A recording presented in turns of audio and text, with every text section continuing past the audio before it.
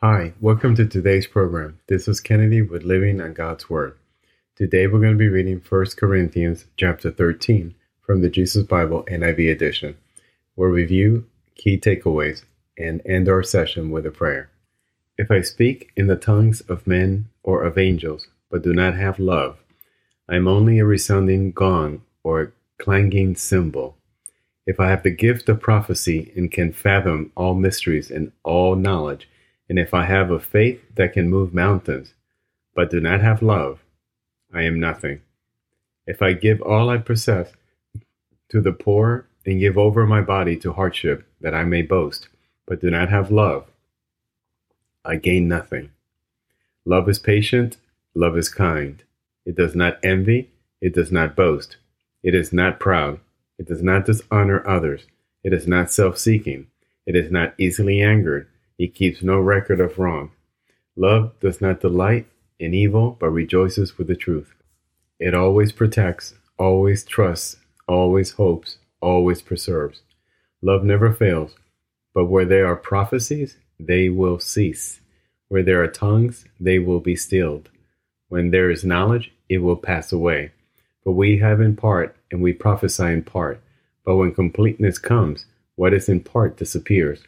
When I was a child, I talked like a child. I thought like a child. I reasoned like a child. When I became a man, I put the ways of my childhood behind me. For now we see only a reflection as in a mirror. Then we shall see face to face. Now I know in part, then I should know fully, even as I am fully known. And now these three remain, faith, hope, and love. But the greatest of all these is love. The key takeaway here is Paul is talking to the Corinthians and how they need to relate to each other and what is brotherly love. This passage has been used through the time, through generation of man, to speak about love in marriage.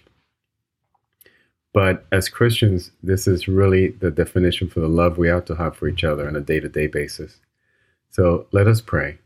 Father God, thank you for bringing us your word today. Thank you for defining the word love and how we are to relate to each other, how brothers and sisters should love each other, and how our love for Christ should be the love that reigns in our hearts and the love that's reflected towards others, so that the world may know, not just the church, but the world, what Christian love really is.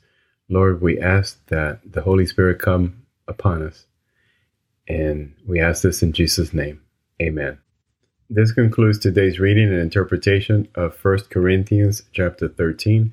We hope that you will join us again tomorrow. God bless you. This is Kennedy, your brother in Christ, always.